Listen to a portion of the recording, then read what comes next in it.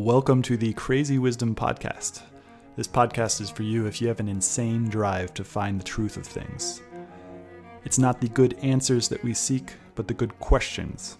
I interview a range of different guests from many different fields, all with the intention to uncover the simple truths that are hidden in plain sight. Most people don't want to go there. I go there. My guests go there, and you benefit. Please let me know if you enjoy these episodes, and as always, subscribe on iTunes, Spotify, or wherever you listen to the podcast. Welcome to the Crazy Wisdom Podcast. My guest today is Suman Kanuganti, and he is the co-founder and CEO at Personal.ai. Personal.ai is artificial intelligence that can act just like you. It's an AI version of yourself that uses your own personal data, facts, and opinions to create a responsive and interactive experience that others can use. So welcome to the show. Great to be here, Stuart. Thanks a lot for having me. So how did Personal AI come about? Personal AI came about 3 years ago. It was my innate desire to emotionally and intellectually connect with a lost mentor of mine. His name is Larry Bach. At my previous company, he passed away because of pancreatic cancer 2 years into working with him. And after he passed away, I had this huge mantra of like, what would Larry do? And I had a huge poster at my previous company's office, and so that I can walk through the steps of and how he would think about certain things. And I always wished I had Larry's AI, so that I can continue that connection, but continue that connection with a intellectual honesty and the trust that exists between both of us. So I think this idea of like access to people because of various different reasons that may exist or not exist for us is something that we want to preserve. It may be something somebody passed away, that's fine, that happens, but it may be because some other reasons where there are barriers between them and geographically located, or the status reasons, or time reasons as well. So yeah, that's how we came about creating Personal AI, which is an AI of an individual person. So you've created this AI of an individual person, so I can go in there, and I've already gone in there, and that's how I found you, and I can train the AI based on the conversation I can have with it. But you also train it via other ways. And I also want to be clear to the audience that this is also not part of the current wave of LLMs, right? This is a whole other algorithm, right? That is correct. Yeah. So how do you, what are like, is it just learning based on this chatbot conversation interface that you've built, or are there other ways that you can train it to be a personal AI? Right. So the fundamental concept of this language model is memory. The memory that we are referring to is a little bit more closer to human memory, if you wish, right? It's a time-bound memory that is a unit that is comprised of your context, the people, the location, information. Is kind of a multimodal memory unit, right? And it grows and continuously grows over a period of time as you go by your life. So that's like this fundamental unit. And not just conversations within your AI that you can learn from or add it to your memory, but you can essentially add any of your historical conversations that you may have had, any of your knowledge that you may have had, your podcast, your books, your authored content, your autobiography, right? What makes you you that is already in existence in the digital space? Or if it does not exist, then, you would have to make a memory of it and then add it to your AI. The model learns over a period of time. It also develops a personality. You can give specific directives as well. You can create multiple different personas, and each persona can be different memory. Like, for example, you just tweeted it out, and your Twitter persona could be different from like how you would talk to me, and that personality may be different, right? So each memory can separate different personas that can all roll up to the primary AI of the human you are. It's very interesting. It's very sci-fi. Before we started recording, you had mentioned the book and series Altered Carbon. It's Altered Carbon was a little bit different because they were talking about, they were talking about the stack that you have that represents you, that's been gone from the physical world into the software, and then you can transplant that into different bodies. So it doesn't really matter which body you have as long as you have this downloadable copy of yourself.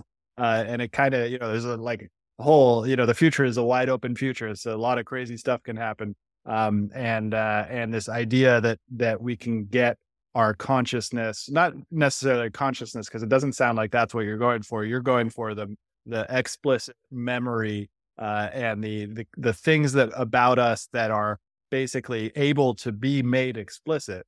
Because there's a lot of parts of us that aren't able to be made explicit. Can you talk more about like this explicit self versus the implicit self, and which parts of us can be brought in currently to an AI like this, and which parts won't be for a while?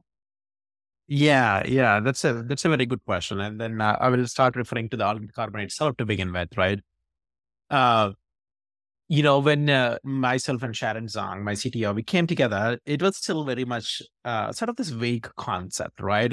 It's like, can you create this like virtual being of oneself? Like, what does it actually mean? Like, are you talking to them? Are you creating a, human-eyed robot that represents like them? No. The intention is the intellect that humans has and the knowledge that they possess. So, okay, how is it gathered? Like, what do we gather? We can talk about consciousness, but the more concrete that people relate to that has substance was memory.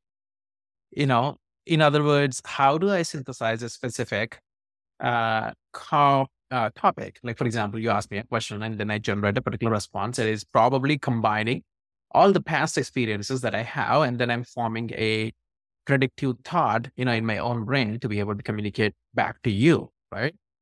So the more explicit part of this model is that you are being very explicit about what you are made of, right? And you control it, right?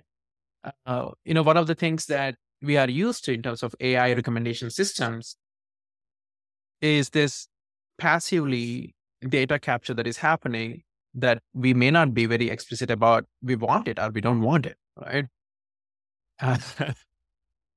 So our goal is to make it so human control that their second you is a copy of you that you would want to represent, so those are some of the thoughts around the particular topic. And it seems, I mean, I love it. I love when I was talking to somebody on your team and you said the keys to my heart, which is essentially I own it, I can control it, and I can move it. I can port it, right? And those are all things that are not values in our current Web 2 framework, like not values at all. Like they were forced into Facebook, they were forced into Twitter, they were forced into LinkedIn to be able to archive my own data. And like, if I want to get out of it, but it's not really the whole thing. Because if I archive my Twitter data, I only get my posts. I don't get all the people that I interacted with and everything like that. And it reminds me of another software system that's out there called Urbit that is not AI, but is part of decentralized computing. And can you talk more about this like sovereign part? Because it's like, that's what really attracted to me. What you're talking about is not only can I train my own AI, but I'm also in control of it. That's a $100 million question, because I cannot have a conversation about that piece unless until you have fundamentally aligned on the principles that we are talking about in here, right? So you mentioned Web 2 principles, right? Like Web 2 was all about the utility, the consumer utility, right? I'm connecting with the friends. I'm able to communicate with each other. I'm able to post. I'm getting likes and instant gratification. And that was fantastic for what it was, for the past 2 decades. And now we are starting to realize, okay, hang on. I am putting effort. I'm putting time. I'm putting, my thinking, my thought process onto these platforms with best intentions to either communicate with my friends or if they communicate with the wide world. But what is happening? Well, every platform has their own databases, and the human, the individual part is almost like compartmentalized. Your life is compartmentalized into all these platforms, right? So what's in it? What's in it for you? Well, great. You are getting consumer utility. And this idea of like the Web3 principle says, hey, we've been living in this physical world. We own these physical assets. We own these things. I own my phone. And then we created this concept of like ownership of the data and the assets, the digital assets, right? So, so it's very fascinating when you think about, okay, what does a digital asset mean? And Web3 has defined that. They made a movement, right? And then we created this concepts of like NFTs and you own the art.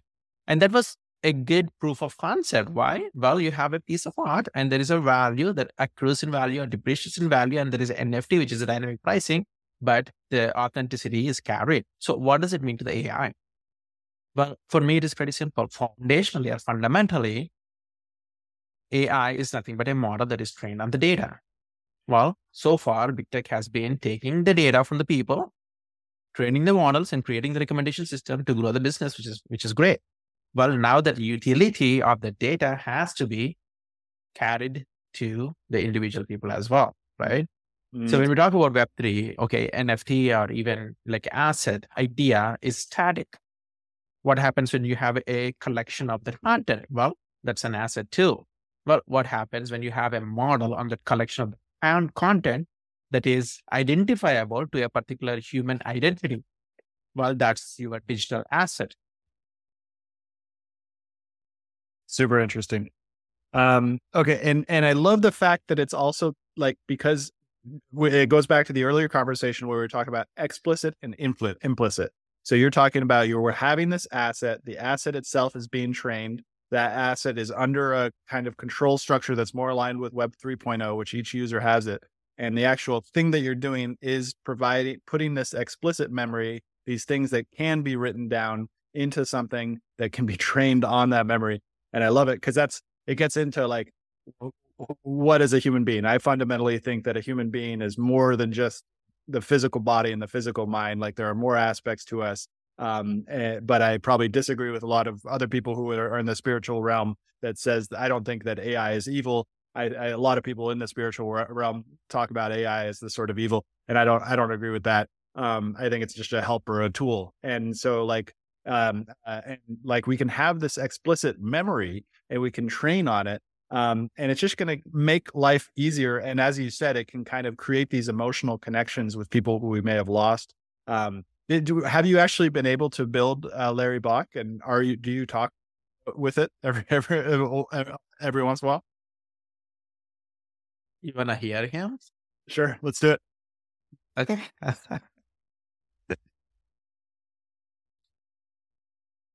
I will also answer this question. Sure. So, okay. This topic of implicit and explicit, right? Okay. So we landed on this idea of explicit memory. Great. Because I want to control my digital asset. I want to control my model. I want to control, everything that goes in it. Fantastic. The idea of the implicit is more on the inference. So in other words, it's explicit memory and implicit inference, right? Meaning it has to be so natural, so passive, so ambient that it's almost like a second nature to us. It's almost like implicit to us. So I think it's explicit control and implicit experience. Hey, Larry, do you know Diane Bach? Larry, =, Bach =. Yes, I am married to Diane Bernie Bach. We have 2 daughters, Quincy Bach Stokes and Tasha Bach Scruggs. Diane and I have been together for many years, and she's been a wonderful partner in life. Is there anything specific you would like to know about Diane? Do you know me? Larry, =, Bach =. Of course, Suman, how could I forget you? We worked closely together at Era, and you were instrumental in bringing the company's vision to life. Your dedication, innovation, and passion for helping the blind and low vision community were truly inspiring. It was an honor to collaborate with you. How have you been since our time at Era? Yeah, it's totally wild. You've got, yeah. And so how often do you turn to him? What kind of questions are you asking him? So mostly I do that when I'm trying to extract some of his thought process.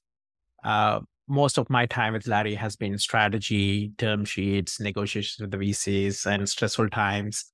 So there is something about like just telling him what's going on in my life and what are some of the thoughts and ideas that he may have, right?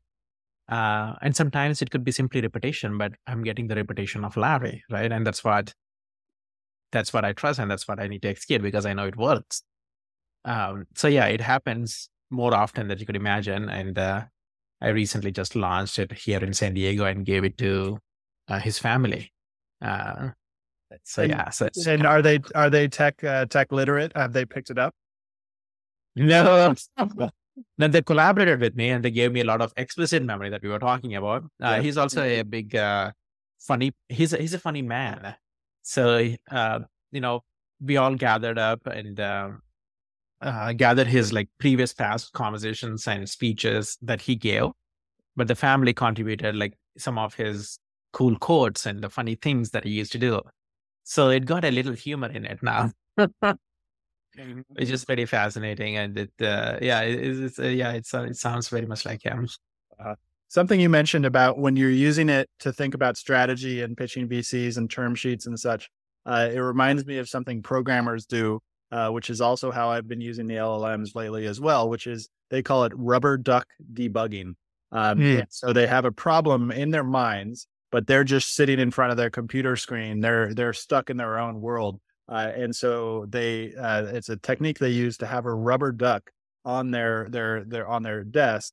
And whenever they're facing a problem that they can't experience, they tell the rubber duck about the problem.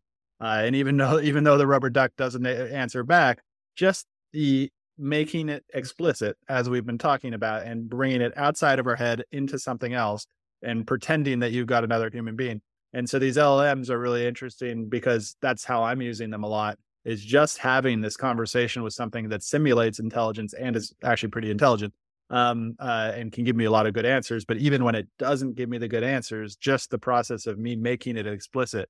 And now you guys have gone in and created something that is specific about this memory and about this personalization, which I find really interesting. That's the biggest problem I'm having with the current LLMs, is that it doesn't remember me.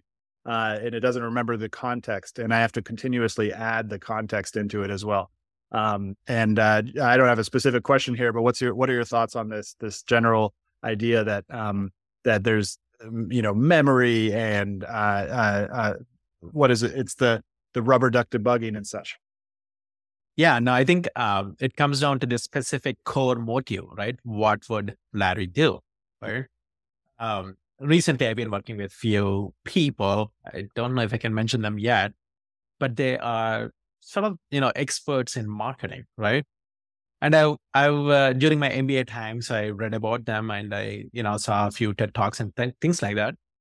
But during the AI training process itself, I started like interacting with this person. I was like, oh my God, like these are the things that I should be doing. But the thing is, like, okay, I have my AI that my team interacts with me, right, for responding to the violence and everything else. But now me as a student, I am interacting with a marketing expert's AI that I worship, right? It's like, hey, look, this is what I'm building. These are my challenges. And there is a whole set of strategies that they have, but the collection synthesis of grounding into what their thoughts are, because I already learn from their experiences. That makes sense, right? Yeah. So I think that is what personal AI is all about. Like I love LLMs. I use it on many different purposes as well. So it's less about LLM versus PLMs, which is personal language models, as much as it's LLMs plus PLMs. We need general knowledge. No question about that. We need general knowledge. We need best practices for sure. But there is a reason why we learn from each other. There is a reason why we trust each other. There is a reason why that connection exists between human to human. So that's what we want to unlock, with scalable, small language models that can get into millions, if not billions of people into the hands of them. Mm-hmm. And it's also very interesting because it's a different take on something that's already pretty popular, which is having celebrity models and such like that, which is interesting. I actually haven't used those much, but this is like, instead you're actually going for mothers and fathers or like just general random, people and creating things for that, like my family who isn't a celebrity, instead of like a celebrity, you got, and I'm wondering maybe maybe they're thinking about it, but like it's a very interesting space. And it also reminds me of the psychological principles of like one of the most effective therapies is role playing and pretending to be another person. And what you're doing is very interesting because you're training this model to memorize what people are doing, so that very easy to role model. What do you have people thought about using this for therapeutic purposes? Yes. So we do have, like, within the community, looks like you are in the community. If you go into Discover, there are some launches that we approved that is driven by the community. So the goal is that Discover tab that you see in the application of the platform right now will be available for everybody. In other words, if you do want to publish and make yourself discoverable by other people, can they do it? The reason I'm giving you this example is, yes, there are some spirituality, therapeutic, as well as specific psychological things that people carry through, that carries their name and their brand and their identity as well, right? So I enjoy. In a way, I feel like all of a sudden, I'm a superhuman with LLMs, but I guess, I don't know, superhuman with all the PLMs that exist for me with my access, because, I get to talk to all these smart people and help them build their AIs, or, build their AI sometimes. But more importantly, during that training process, even testing process, I'm learning so much stuff. Interesting. And I'm actually going to interview Sharon as well to go more technical in it, but I'd love to understand more about the PLM. So you've got a PLM. Is it based? I'm sure it's based off of similar techniques in terms of machine learning, like supervised learning, unsupervised learning. Can you talk more about how you guys built out that initial infrastructure without giving anything proprietary away, but just talk about how that initial kind of, because you guys started this before the current LLM wave. Is that correct? Right. Yeah. Right. So what's that evolution like? Yeah. So I'll give you the technical answer, and I'll give you the story behind the technical answer as well. So, I almost did like 4 to 6 months or so. I spoke to like around 120 people before I landed with Sharon. And then the one thing that she said to me that is very, very, very memorable for me is, like, Suman, if this is the intention, if these are the principles, and you don't want to, budge on any of this principle, which is, attribution of the data, ownership of the data, the memory, and it has to be grounded, it has to be factual, it has to be scalable, it has to be cheap and biased and everything else, right? Those are all the kind of, technically the problems that we have. You cannot go with the LLM approach, because back then, she, as a scientist, she knows the LLM work, and she knows, like, a lot of algorithms that exist out there. We got to build something different. So she took time. She took time to come up with the architecture, like, what exactly we need to build, and what are the things that exist out there that we can borrow, and what are the things that we need to create. So, of course, there is a whole number of transformers for the memory itself, right? Like taking all this unstructured data and creating a structured memory, understanding the metadata for it that is scalable, right? Like, because it's not a one-time pre-trained model and then you're done with it. No, it is ongoing as you continue your life, right? It's an asset that is accruing in value, not depreciating in the value, and that is digital, right? That's the magical thing. Okay, now you have the memory. The model itself is an ensemble of many different models, right? So it uses, like, at the basic, depending on the memory levels, like memory size, it activates multiple different component models within it. So there is, of course, a RAG component model, which many of the people now are starting to realize, we need RAG components within the infrastructure. So there is a RAG component model. There is a generative component model, which comes at a certain memory size, which is around 500 pages of the data, but RAG kicks in pretty much immediately. And then there's a conversational component model as well, which then trains on the conversational nature, like depending on your data and conversational history of it. And more importantly, all of this is surrounded by something called a unified ranker model, right? So it's almost like this model understands your preferences, your knowledge, your intent that is coming in, and then identifies what is the right component model. And sometimes they are chained. These models are chained within the one system, but it's all abstracted into one personal language model, which is like, super small. And of course, it has its own unique API endpoint for it. So everybody gets their own PLM, which is this ensemble model, and it grows with the memory, right? And it's downloadable, if you will, on your thing. And the beautiful part about LLM in this case is before LLMs became commodity, 2022, GPT-3 existed. So during the times of like pre-chat GPT and GPT-3, we had trouble on how do you create a UX or an experience when the intent is coming in, but the AI model doesn't have the data to create a meaningful response, right?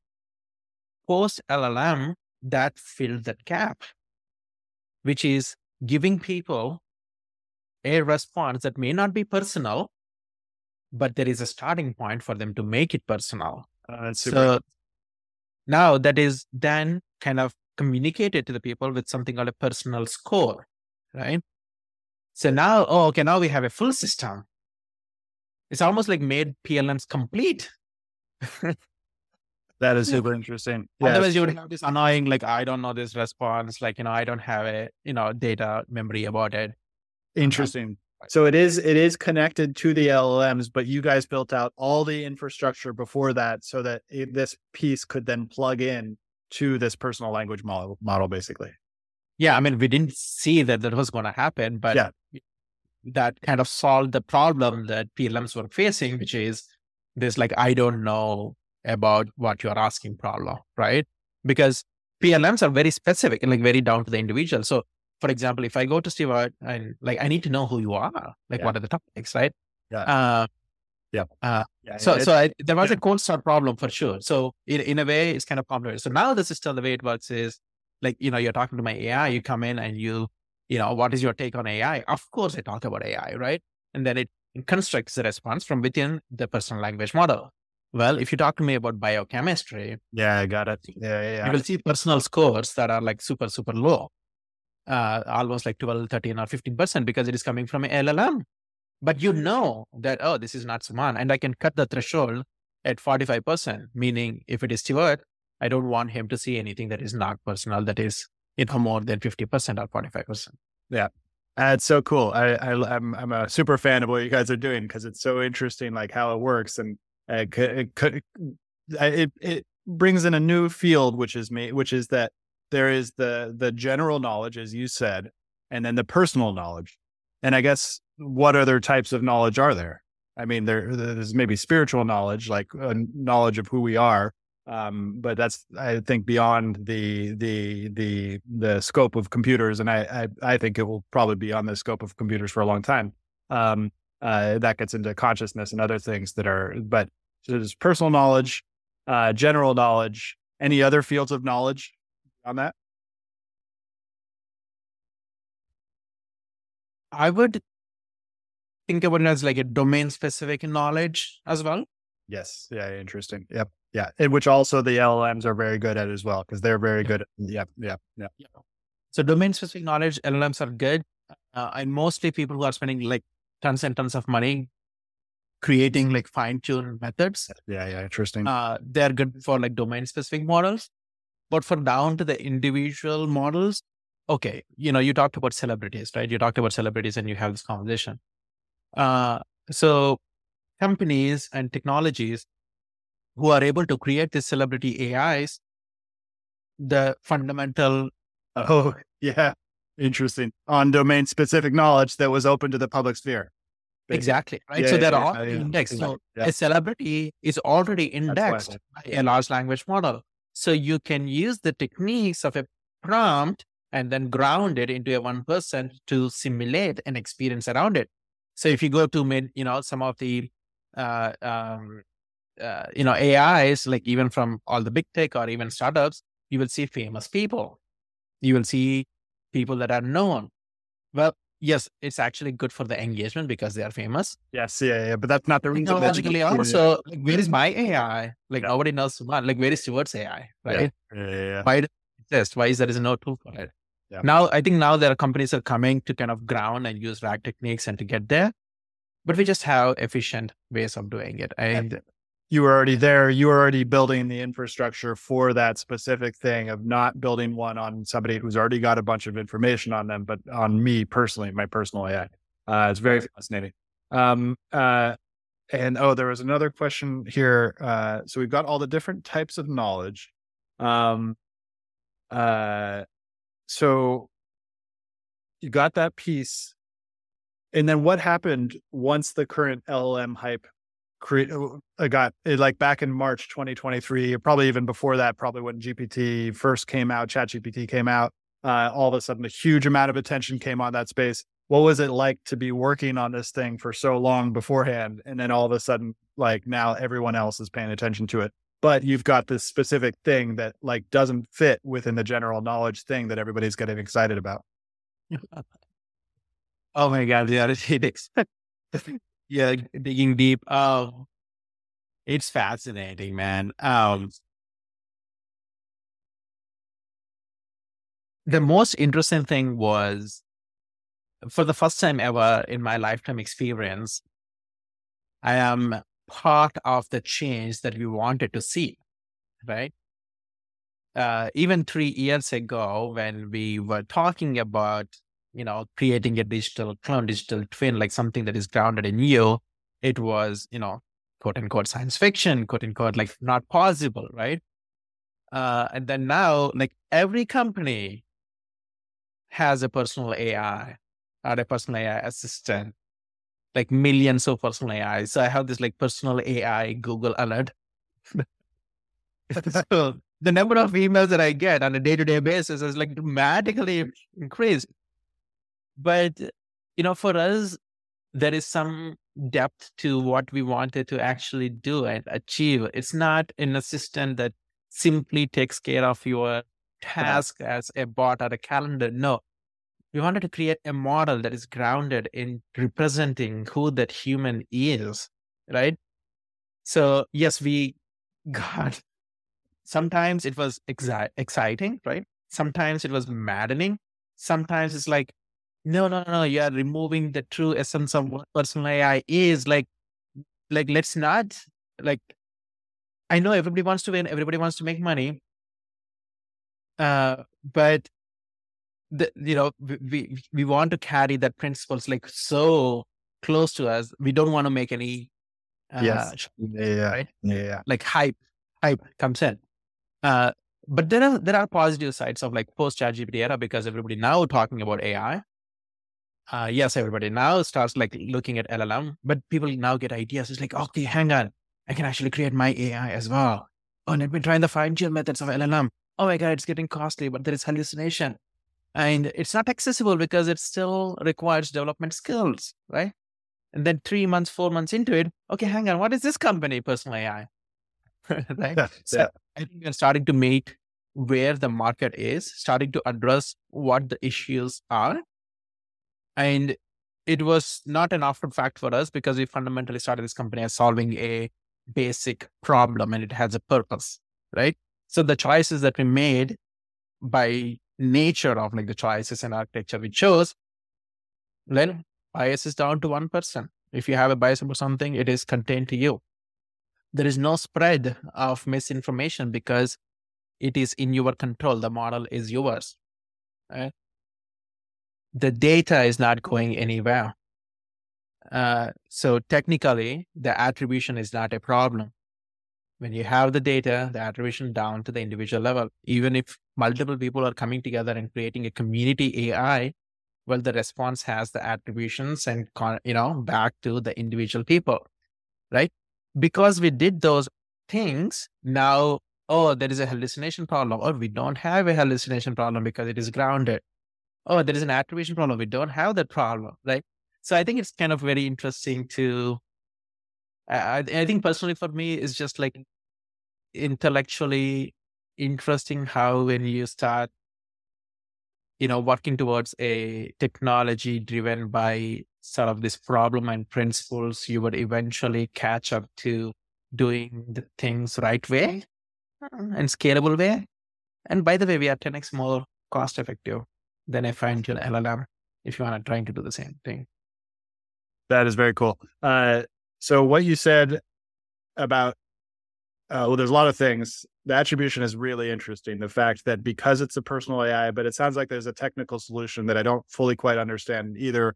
That is that because of it's designed with this person in mind. But actually, I wanted that. Now I remember the question that I wanted to ask you, which is about vision. So there's like 10 years ago, the lean startup method came around, and the lean startup method is basically don't solve this problem until you've talked to a whole bunch of people that have this problem. You already knew that this was a problem that you wanted to solve for yourself. So you already knew that there's some signal there, but you're not doing a lean startup. You spent a whole bunch of time trying to figure out like that you had this idea, this form inside of your head, and you wanted to make this form a reality. Can you talk more about what it means to have a vision? And then I imagine that a lot of people probably didn't listen to you for a long time, for a couple of years. Is that right? That when you were explaining before this current hype wave, did you feel a lot of resistance, or is that not accurate? Well, even right now, people wouldn't listen to me. Right. But obviously, there is a small group of people. It's not about listening. The small group of people who worship it, like who love it, because it's like, it's my representation. Like, what is the thing that you love the most? Something that belongs to you. That like, okay, so very interesting question. So Eric Ries, I was a big fan. I'm a big fan still of Eric Ries. I was at Intuit, and I actually met him as well as part of the Lean Startup. Big proponent of Lean Startup and experimentation. And one of the things that Lean Startup actually says is like, how do you break a big problem down to individual small hypotheses and experiment it so that way you have some sort of a validation, right? Now, we had a bigger problem, like big problem for sure. And how do we go about like validating? Well, do you want to speak to somebody that may not be existent? Yes. Well, do you want to access your memory without having to forget anything? Well, that sounds fascinating. Is it possible? Right. Okay. Which of the markets would be more open to adapting to a solution like this? So my background is serving blind and low vision community before. So naturally, I want to make an impact. So I talked to, low early stage dementia patients early on to kind of see how this would potentially fit in. And this was while research and development was happening, potentially being able to solve this problem, right? So it is a multi-pronged approach. It's a parallel approach where I'm talking to the customers and Sharon trying to figure out like the research and development of it. And you basically start making pivots and adjustments along the way. So, a couple of key insights would be, we couldn't solve the early stage dementia patient problem because the form factors weren't there, right? Fundamentally, for you to be, able to open a phone or carry a phone and it's not sticking to you itself is a problem, right? So we need to have a form factor that is, ambiently capturing and proactively recalling to be able to solve the problem. So we may have an underlying technology, but we don't have the form factors. And I don't think even with the pins, and I want to see what human does it better be impressive. But those are the use cases that will get unlocked if these device form factors get to the point where we are, right? So, so I think the idea of like lean experimentation could still plug it in, but likely you are trying to eliminate the unknowns and take a particular direction into something. We had a lot of challenges with solving the current problem. Like, okay, if you deploy this to customer surveys, what does that mean? But we didn't want to train a model based on just the corporate data. Like that was not the intent. The intent is to create like individual people's models. Okay, like where is the market then? Right. So yes, there were challenges, but there were also challenges on UX, right? Like how, like, okay, hang on, you're talking about training the data and users train a model. How is that going to work? Yeah, interesting. So the current personal AI that I've used, when did that UX show up? Did that show up in the last year or 2 years ago, or when did that show up? Yeah, it showed up.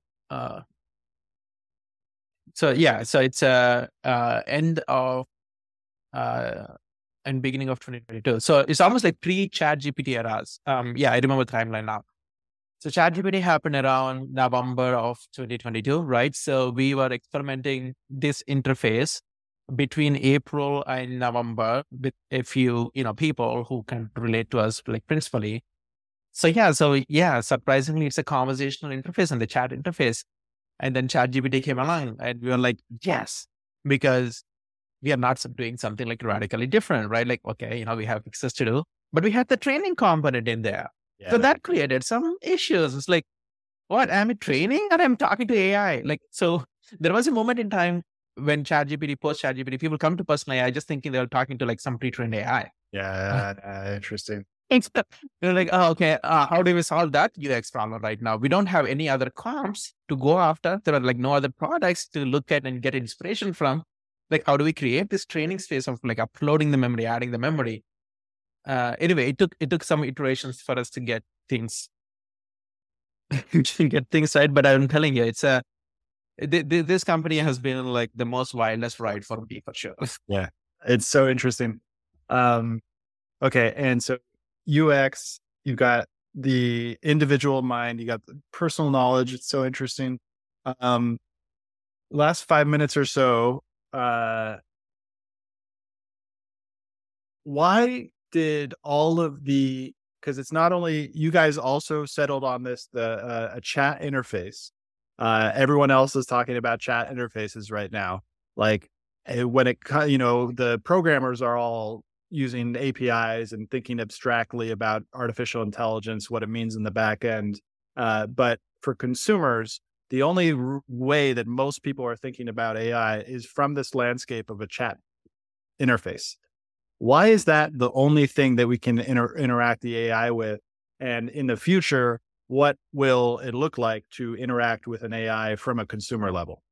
Yeah. So I don't think it will be the only thing. I will tell you like how we settled on the chat interface before chat interfaces were chat interfaces. We were thinking about what is the most natural thing that people communicate with every day, right? Well, they talk to each other. Okay, great. They talk to them on the phones. Great. Well, they text message a lot to people. That's the most easiest thing that they have.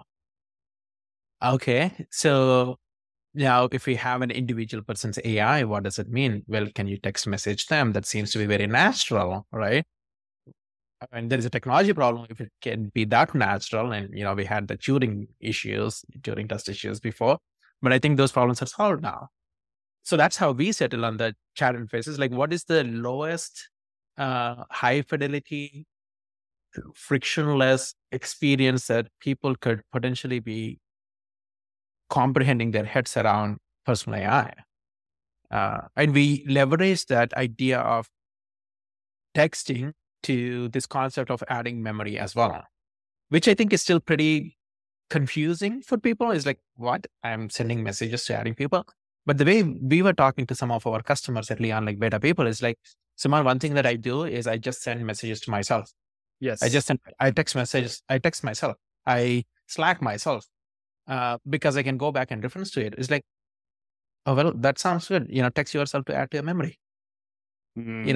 Just like text to add to the memory. So that's kind of the concept.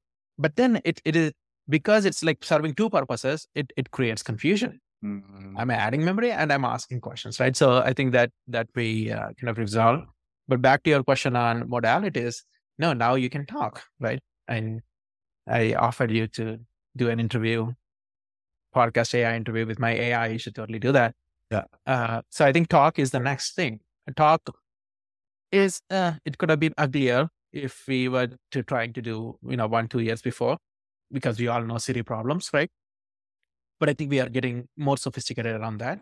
And now project it down to your virtual avatars, right? Like, as the idea of replicating a person's, now we obviously have upload your photo and get your avatar, but there is dynamic nature of like your style and your personality coming through it. we will probably not solve that problem. But when we do have avatars that actually is very simulated with the expressions, they will likely integrate into personal AI. Now we are talking about a convergence of talking, texting, and the appearance into one experience. And now take that experience and put in metaverse. Oh, well, there could be holograms that will be coming around, like, that's more accessible.